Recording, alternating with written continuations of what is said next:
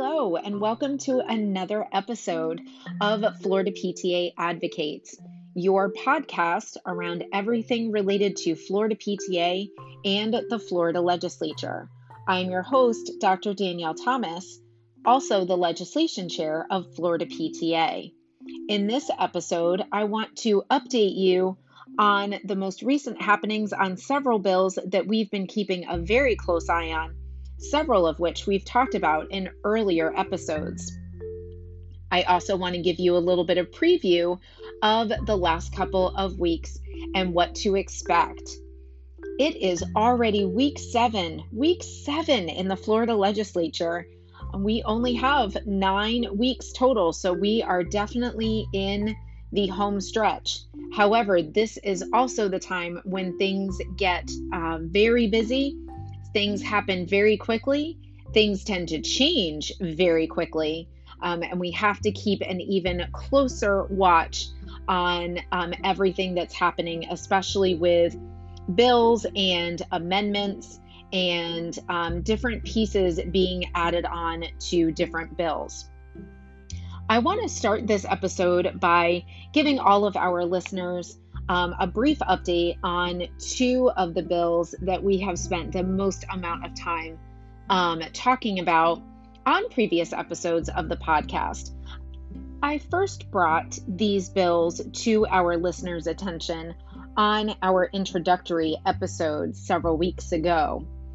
The first bill I want to update you on is our Baker Act bill. You may remember that our Baker Act bill is being carried in the Senate by Senator Harrell and in the House by Representative Webb. This is a bill that several members of our committee have been working very hard on since the summer, brought many of these ideas and thoughts around this bill to Senator Harrell this past summer, and have continued to work with Senator Harrell and her staff in bringing these ideas forward and moving them through the process in this bill language. Representative Webb then also filed the bill in the House. Now we've seen the bill take positive moves in the Senate as well as in the House. The House version now is very different than the Senate version and very different from the original version, as much of it was changed during its first committee stop. But we continue to have some key provisions in place and in the wording as we've seen it continue to move. Now, we will have another committee stop for the Baker Act bill in the House this week. And so we are hopeful that we can get at least some of the original provisions through in some capacity. So we will continue to keep you updated on that as the last of the committees are meeting now in both the House and the Senate, and many things are going to be finalized in the next couple of weeks. Another bill that I want to update you on that we've also spoken quite a bit about, and I first brought to your attention in the introductory episode, is the dyslexia bill. Senator Harrell has the dyslexia bill in the Senate, and Representative Williams has been carrying it in the House. The dyslexia bill was successful in its first committee stop in the Senate, getting much positive support and feedback from the Senate Education Committee in that first committee stop, and passed out unanimously from the Education Committee. In the House, unfortunately, the dyslexia bill was never heard. Its first committee stop that it was assigned to was the Pre-K through 12 Innovation Subcommittee. And subcommittees in the House and Senate, but in particular in the House, subcommittees stop meeting after week 5. Now, this is typical of the process. This happens every year where subcommittees stop meeting after week 5. So if there's a bill that is assigned to a subcommittee, You need to do everything that you can to get that bill calendared and heard, and get a vote on it while that subcommittee is still meeting through week 5. Unfortunately, despite many very tough efforts, not only by Florida PTA, but also by members of Decoding Dyslexia Florida, as well as others, we were not able to get the dyslexia bill calendared and heard in its first committee. There was a lot of hesitation around the bill, in particular related to the cost of the screener. That was a main portion of the bill. And so that was seen as a deterrent. And so unfortunately, we were not able to get it heard, and the bill died. The good news is that we have garnered much support around dyslexia, and we have already heard from not only from Decoding Dyslexia, but also others about wanting to bring the bill back again next year. We've also already been approached by a couple of House members about wanting to carry the bill next year. So we definitely brought about some really good awareness. We've had some really great conversations around dyslexia with quite a few different members. And so we are hopeful that we will not only get the bill filed again for next year, but that we can also really move it through the process and get the bill heard next year on both sides, by both the Senate and the House. So we look forward to continuing that work and continuing that advocacy around dyslexia going forward. Many of you, our listeners, probably received an email from us last week. It was an information alert email that we sent out through our Constant Contact email base around House Bill 7079 and Senate Bill 1498. Now, both of these bills are now quite different. So I'm going to highlight the information around both of them and point out the differences. But these bills are around assessment and accountability. So House Bill 7079 has gone through its multiple committee stops and is currently ready for the House floor. It has not been calendared for a full vote on the House floor yet. We're keeping a close eye to see when it will be calendared. 1498 in the Senate, it has gone through its first committee and is waiting to be heard in its second committee, but was not calendared for this week. So not sure what's happening there, because I don't expect the subcommittee on education appropriations in the Senate to meet next week. So we'll see what happens there. But let me talk a little bit about what is in these bills and why we sent out the action alert. So House Bill 7079, when we first sent out the action alert, said that it would reduce the number of tests that our high schoolers would take. So it was saying that all high schoolers would take the ACT, SAT.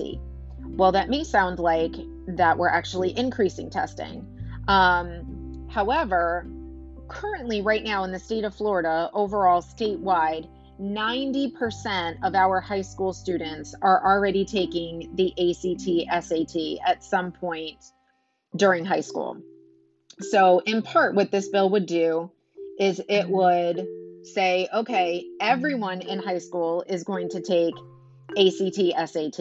So only that 10% that wasn't already taking it would now be taking it, and that would be new to them, or in addition.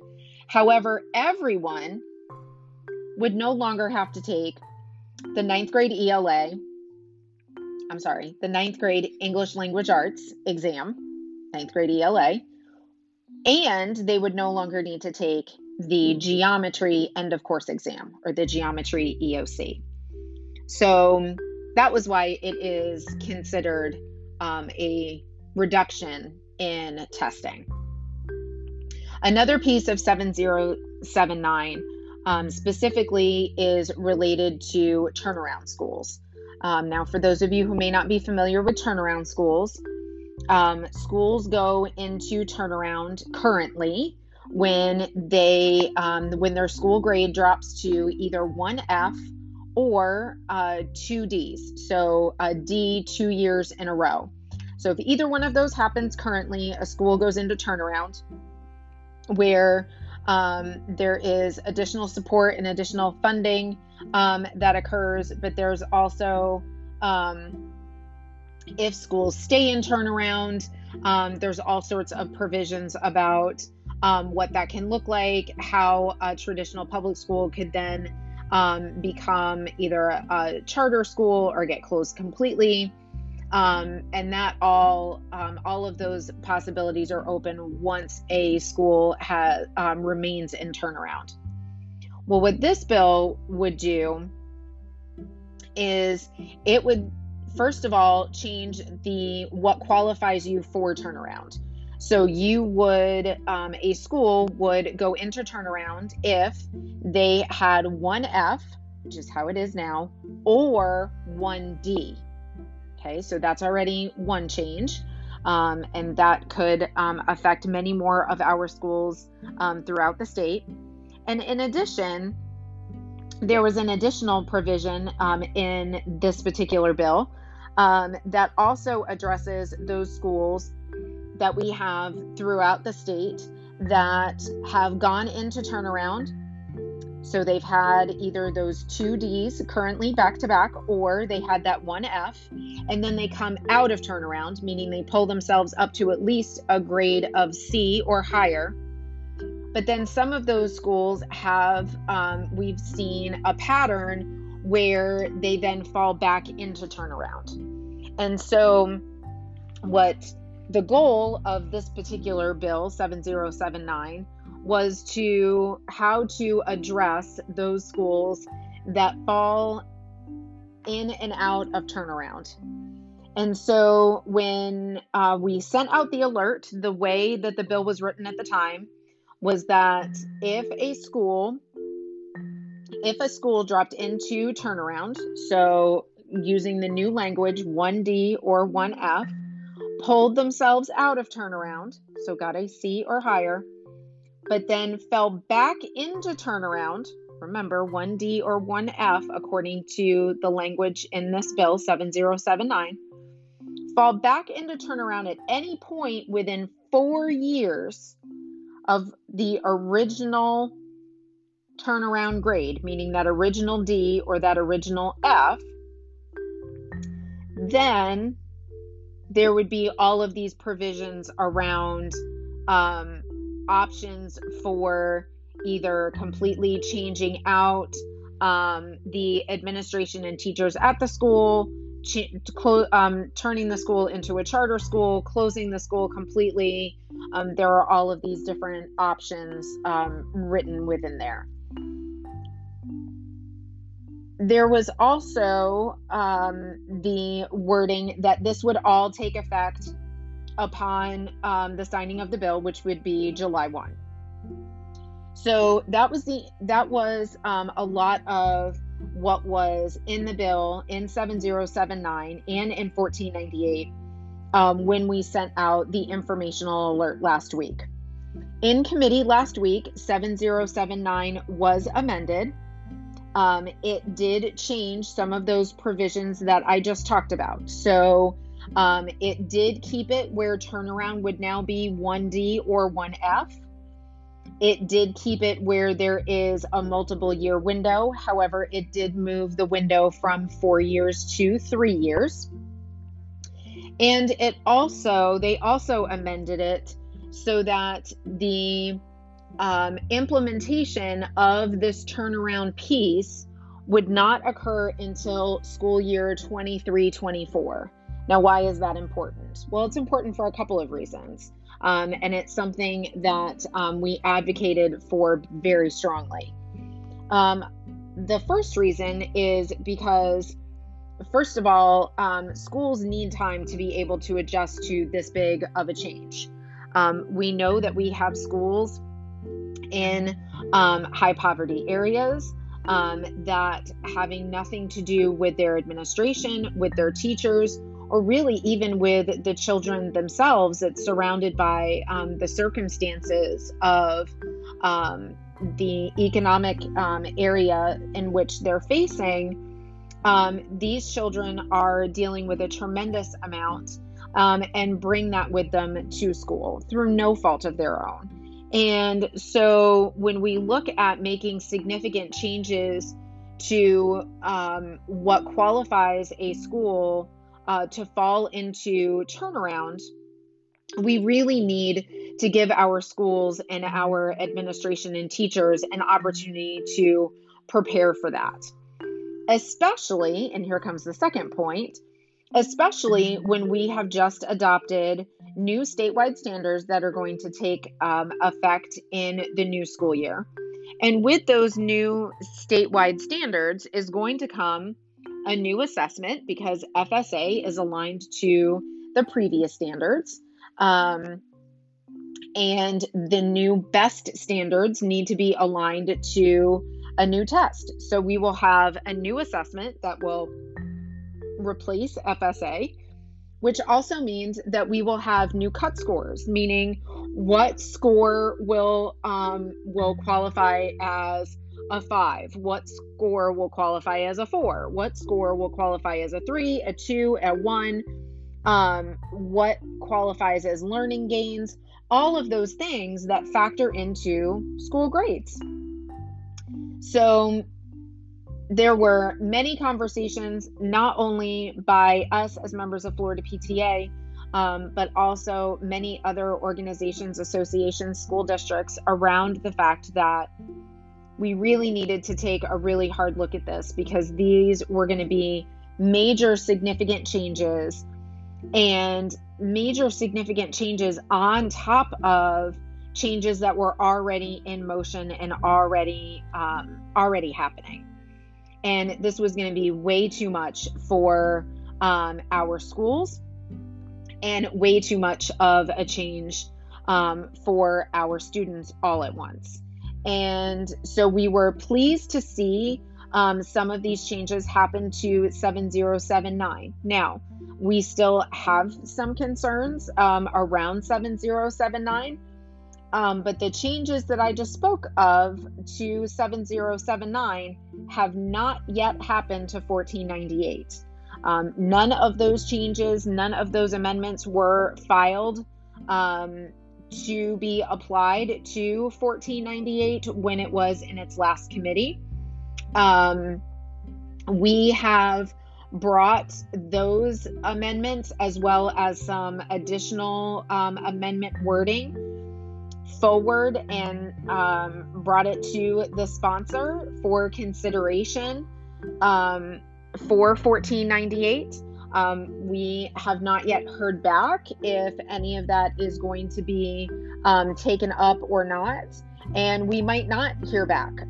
It may be that those pop out as amendments or not when 1498 is calendared for its next stop.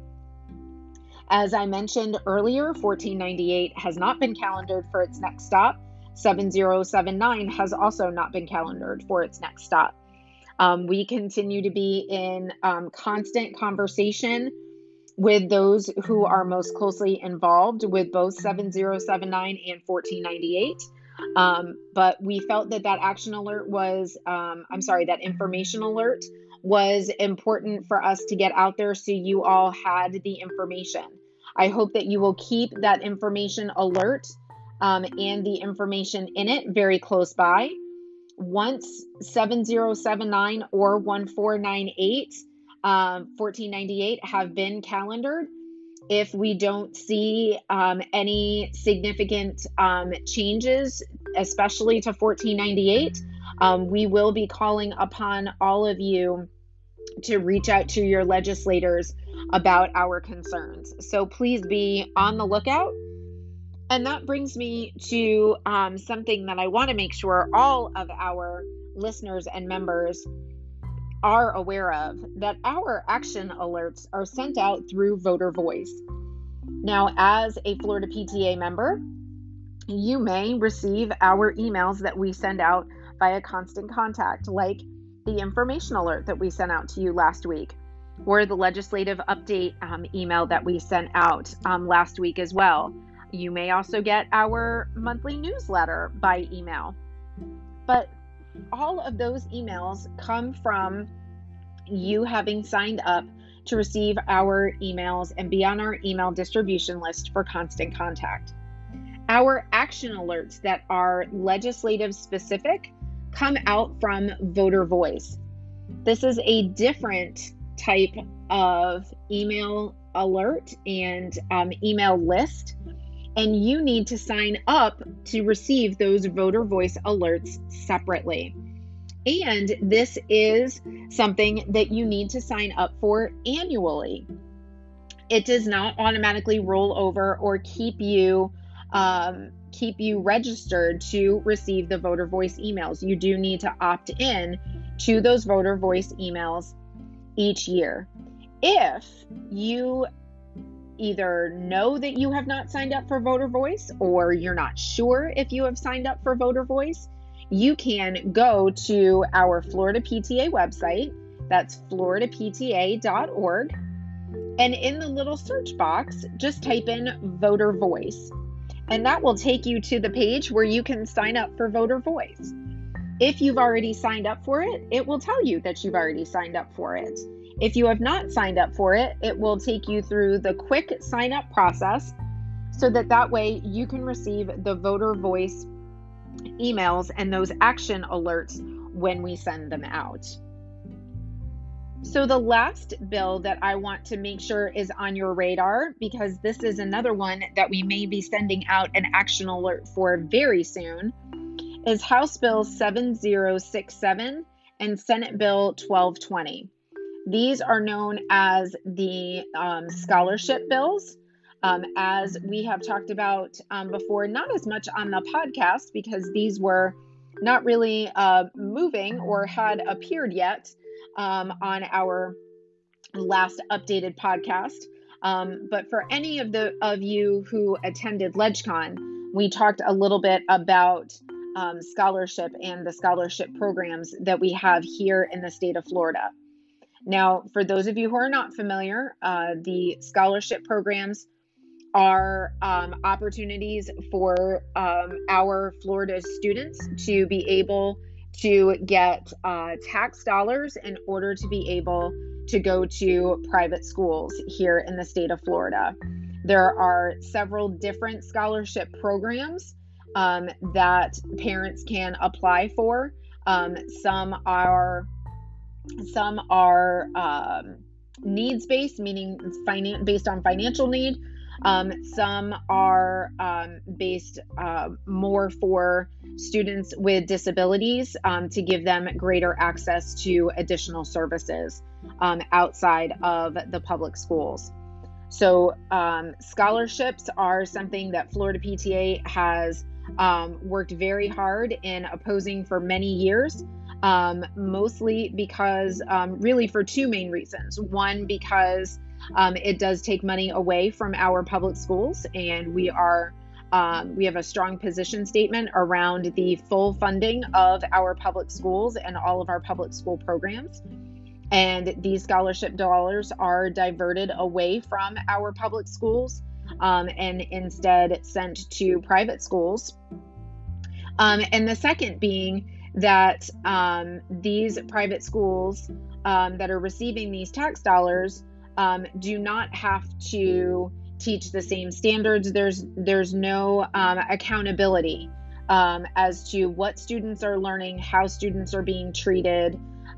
We have heard many stories around the students who have come back to our public schools and have fallen further behind because these schools don't have to teach the same standards. They don't have to give the FSA. A lot of those key things that are part of our public schools that we know help us to ensure that our students are receiving a high quality education, those private schools do not have to adhere to. They're private schools. However, we feel that they should when they are receiving public tax dollars. And we've also heard many stories around some students who are attending these public school or these private schools with these public tax dollars not being treated fairly due to could be they are LGBTQ students, or maybe they are children of LGBTQ families and parents. And so there has been discrimination from these schools towards our children and some of our parents. And so we feel that if private schools are getting public tax dollars, that we need to ensure that our students are getting a high quality education, and there should be accountability that goes along with that. And we also want to ensure that our students and their families are being treated fairly. So with 7067 and 1220, with both of these bills, it expands the access to the scholarship programs, meaning that in both cases, the amount of money that a family can be making and still qualify to earn one of these scholarships is increased, which means an expansion of scholarship dollars and more money being diverted from our public schools to these private schools, again, with no accountability. When House Bill 7067 was presented in committee this week, 2 amendments were put onto the bill, or were presented to be considered to be put on the bill. Both of them brought forward by Representative Carlos Guillermo Smith. One was to conduct an OPAGA study to study how students are being treated and get some real clear numbers on are students suffering from discrimination at these private schools, and if so, what does that look like, and what are the numbers behind it. The other amendment that he proposed was to ensure that all private schools that receive public tax dollars through scholarship money, that all of those schools have very clearly stated guidelines around discrimination and how they handle ensuring that they're not discriminating against children, against families, and have all of those guidelines very clearly stated. We supported both of those amendments. Unfortunately, both of those amendments failed and were not added to the wording of 7067. So we are continuing to monitor that one along with 1220, and do expect the need, unfortunately, to have to send out an action alert. So just keep an eye out for that. And again, if you are interested in receiving that action alert, that does come out through Voter Voice. So please make sure that you visit the Florida PTA website, floridapta.org, and search Voter Voice in the search box so you can ensure that you are signed up to receive our Voter Voice alerts. As I mentioned, listeners, it is week 7. Things are happening fast and furious. We are going to soon have budget updates. Conferencing will be starting very shortly. We are fully expecting to receive the first announcement around conferencing in the next few days. Conferencing is when members of both the House and Senate come together and start making decisions on a budget. As I mentioned in earlier episodes, we have had budgets pass out of the House and the Senate, but those budgets look very different in a lot of different ways. And so now is the time when the two sides from the House and the Senate are going to start coming together and start making decisions on one budget, so that we can have one budget be passed through the House and the Senate before sine die, hopefully on time, which would be the end of week 9, March 13th. Is scheduled to be sine die, which is the official end of legislative session. So as the budget process starts to happen, we will have some updates on that. Again, keeping a close eye on certain aspects of the education budget. And as that happens, we will bring you another update. But until then, this is Florida PTA Advocates. Please be sure to make sure to follow us and subscribe so you get notifications anytime a new podcast comes out. Please be sure to keep an eye out for our email updates, sign up for Voter Voice, and follow us on our social media on Facebook and on Twitter. This is Florida PTA Advocates from Tallahassee.